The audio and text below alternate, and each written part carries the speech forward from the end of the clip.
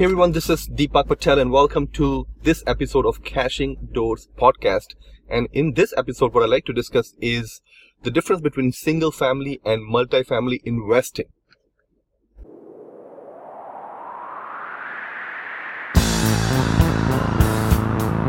Here's a big question.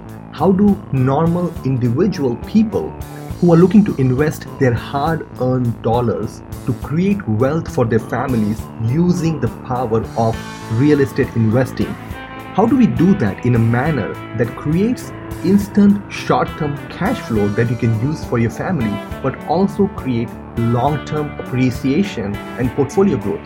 That is the question. This podcast gives you the answer. My name is Deepak Patel and welcome to Cashing Doors podcast, where we discuss all things multifamily apartment investing. Here I share secrets, what I learned in building a 72 doors cash flow positive portfolio in 18 short months, but more importantly, all the secrets that I'm learning from other people as we are growing our portfolio. Okay, so let's talk about a question that probably most of the people have when it comes to investing in real estate is investing in single family. I think majority of the people that talks about real estate investments or get into real estate investments goes down the path of investing in single family homes, right? That could be independent homes, townhouses, condominiums, or any of that. And I don't have a lot of experience with buying a ton of single family homes, just because that's one of the limitation, that you cannot buy a lot of single family homes unless you really get very advanced in terms of financing and getting mortgages and creativity and things of that nature.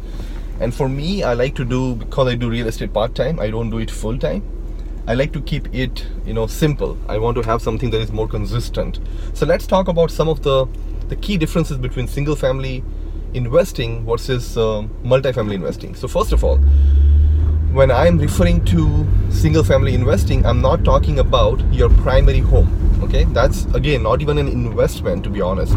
The home that you live in, it's something that we invest in to live, but it doesn't produce any return, and even the gain and appreciation that it collects over time just by being a real estate by itself is not a material gain, because you never get to cash that unless you're downsizing, which I'm assuming you don't plan to do right now. So we're going to keep that the primary home out of this conversation. Okay, so this would be relevant, for example, if you have money and you're looking to buy real estate and you're probably planning to buy a single family home or a multi-family home purely as a second home or second property, purely for the purpose of investment, which is to multiply the capital that you are willing to invest. Okay, so that's kind of the scenario that I want to talk about, and then specifically talk about some pros and cons of both the approaches. So first of all, let's just talk about single family investing. The biggest challenge I see with single family investing is you are not going to be able to scale, as I mentioned, because when it comes to scaling, it comes down to your ability to buy and bank's ability to give you mortgage. Now, if it's a single family home, bank always looks at your personal income as a parameter to determine how much loan they are allowing you to carry, which means if I'm buying one home and they have checked my income, when I buy the second home, they are going to again check my income, and most of the time, chances are 99.99% your income is not going to double every single year, right? That just doesn't happen unless you're in a business or you are in some sort of variable job. But even I have been in variable job for 5-6 years in a high commission job, and yeah, you're going to have some great years and it's going to go up, but it's not guaranteed, right? The guaranteed income hardly goes up. Even in sales job, the fixed salary that I was getting stayed same for last 3 or 4 years in the same job, right? My variable change, and banks don't look at that. So bank would look at an average of 3 years of your tax return. So it's going to be incredibly hard for anybody to show 100% growth every year, so that the average is higher and continue the trend forever. So to me, that is not possible, which means you're not going to be able to buy the amount of real estate that you need. And again, as I'm saying, there are probably advanced strategies. Like, I'm not the expert when it comes to buying single family home, and there probably are ways to buy more. And I do know people who have bought over time 3, 4, 5, 6 property, but I personally don't know anyone that owns 20 single family properties. So that's kind of limitation when it comes to that. So if you're looking to just invest in 1 or 2 homes, then you might be okay. Like, I do know many people who have fewer single family homes, or they have many homes but they have been doing it for 20, 30 years. So it's either fewer homes, or it's either a long period of time where the initial homes that you bought have enough equity now with the growth that you're able to pull out the money, right? And that's obviously the refinancing strategy does work in that. But even then, let's say that only covers the part of mortgage. But when you go back to the bank to get the 75% loan, they are going to come back and look at your income. So irrespective of how much cash you have from the refinancing, you still are going to be constrained by your income, and that's the big limitation. When it comes to multifamily, in the initial stages, the bank would look at your income more from a standpoint of guarantee, right? Because they don't trust you, you're new to this game, and this being a bit of a business type commercial deal, bank would like to ensure that you are in a position to take care of payments if there was an issue. So that happens. So it happened to me as well. When I started my multifamily journey, bank would look at my statement. Luckily, I was in a good income bracket at that point, so worked out pretty well for me. So they would look at that initially. But as you start to buy more properties, the primary thing bank looks at is the income production of the property that you're planning to buy. And there is virtually no ceiling, right? After that, if you're able to find good properties that cash flow, if you now have a file and a credibility of all the properties that you own, there is a lot of trust from every financial institution, and they are going to have no problem lending you money, which allows you now to keep buying more and more and more of multifamily properties, just because of the income nature of the property. So that's the big difference, the scaling aspect. So you have to go back to your goals, and I talked about that in one of my previous podcasts.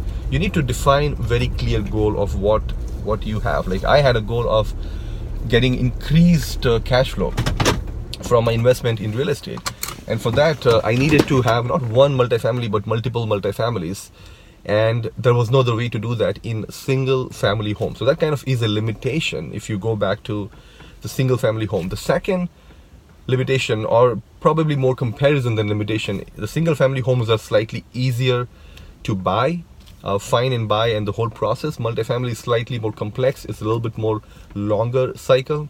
Single family homes have very low cost of buying in terms of any compliance cost or things of that nature. When it comes to multifamily, there is more cost. So for example, in multifamily, if you have a mortgage broker, you will pay the broker from your pocket. If you will have to pay for appraisal that the bank needs. You also have to pay an application fee to the bank, and then obviously you pay for the inspection that you have to do on a multifamily, or it's not mandatory, but obviously it's advisable to do.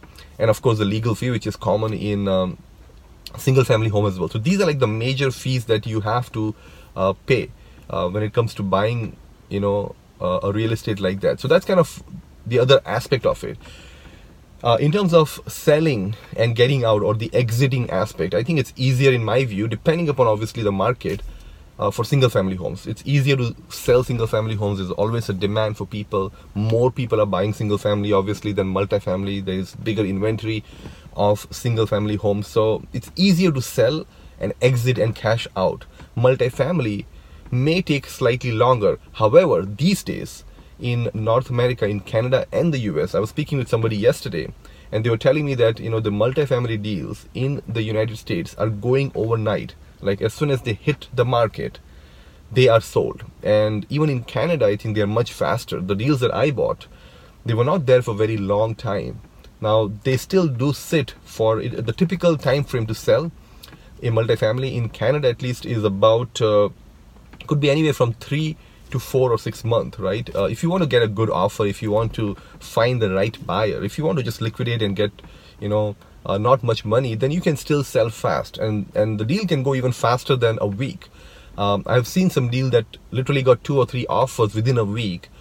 That was not even a good deal from my perspective on cash flow, but they got sold, and that does happen. So it could go fast, but from a, if you look at the historical and on an average perspective, multifamily is slower to sell because there are fewer buyers, if you understand, and they are kind of business people.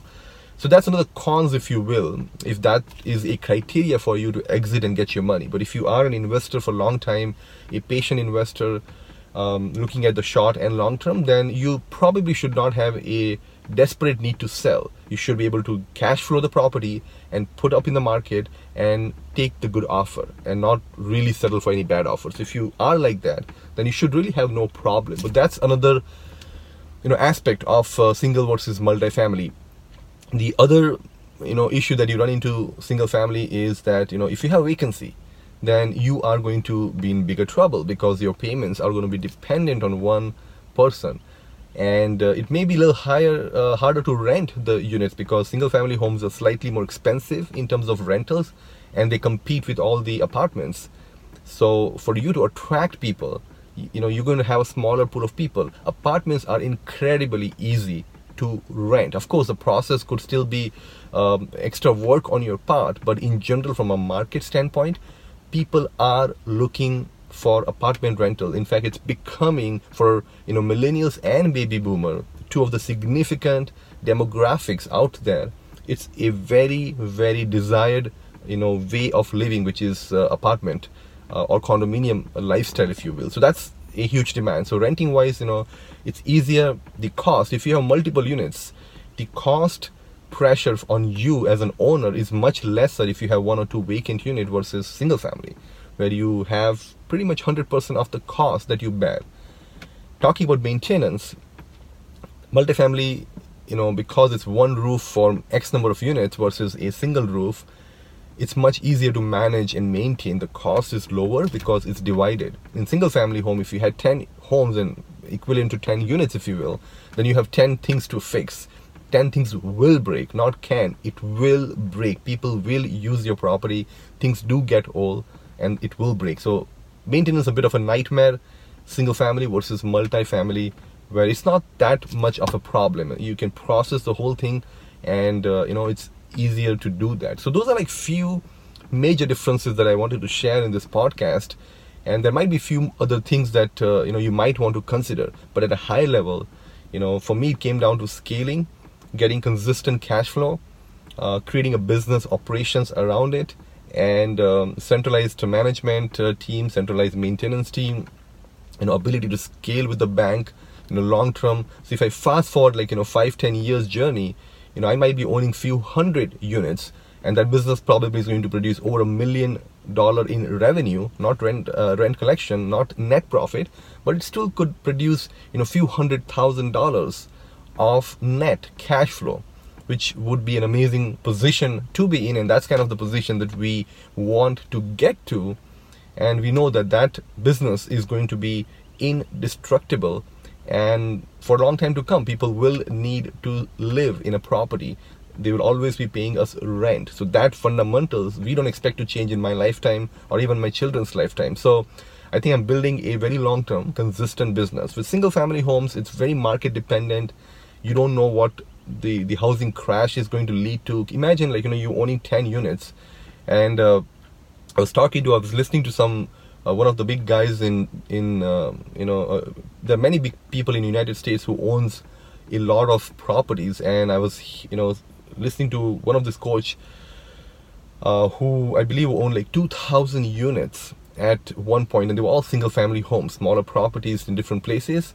And when 2008 hit, he was in big trouble, and later on he got rid of all the 2,000 units just because of that problem, and then now he invests in multifamily. So from a bigger game perspective, people have tried and tested the single family, scaled that as much as they can, and then they went to multifamily route. So again, if you want more, if you're looking for long-term consistency, scale, multifamily is the way to go compared to single family. So with that said, thanks a lot for tuning in. Hope this was helpful, and I look forward to speaking with you in the next podcast. Thank you.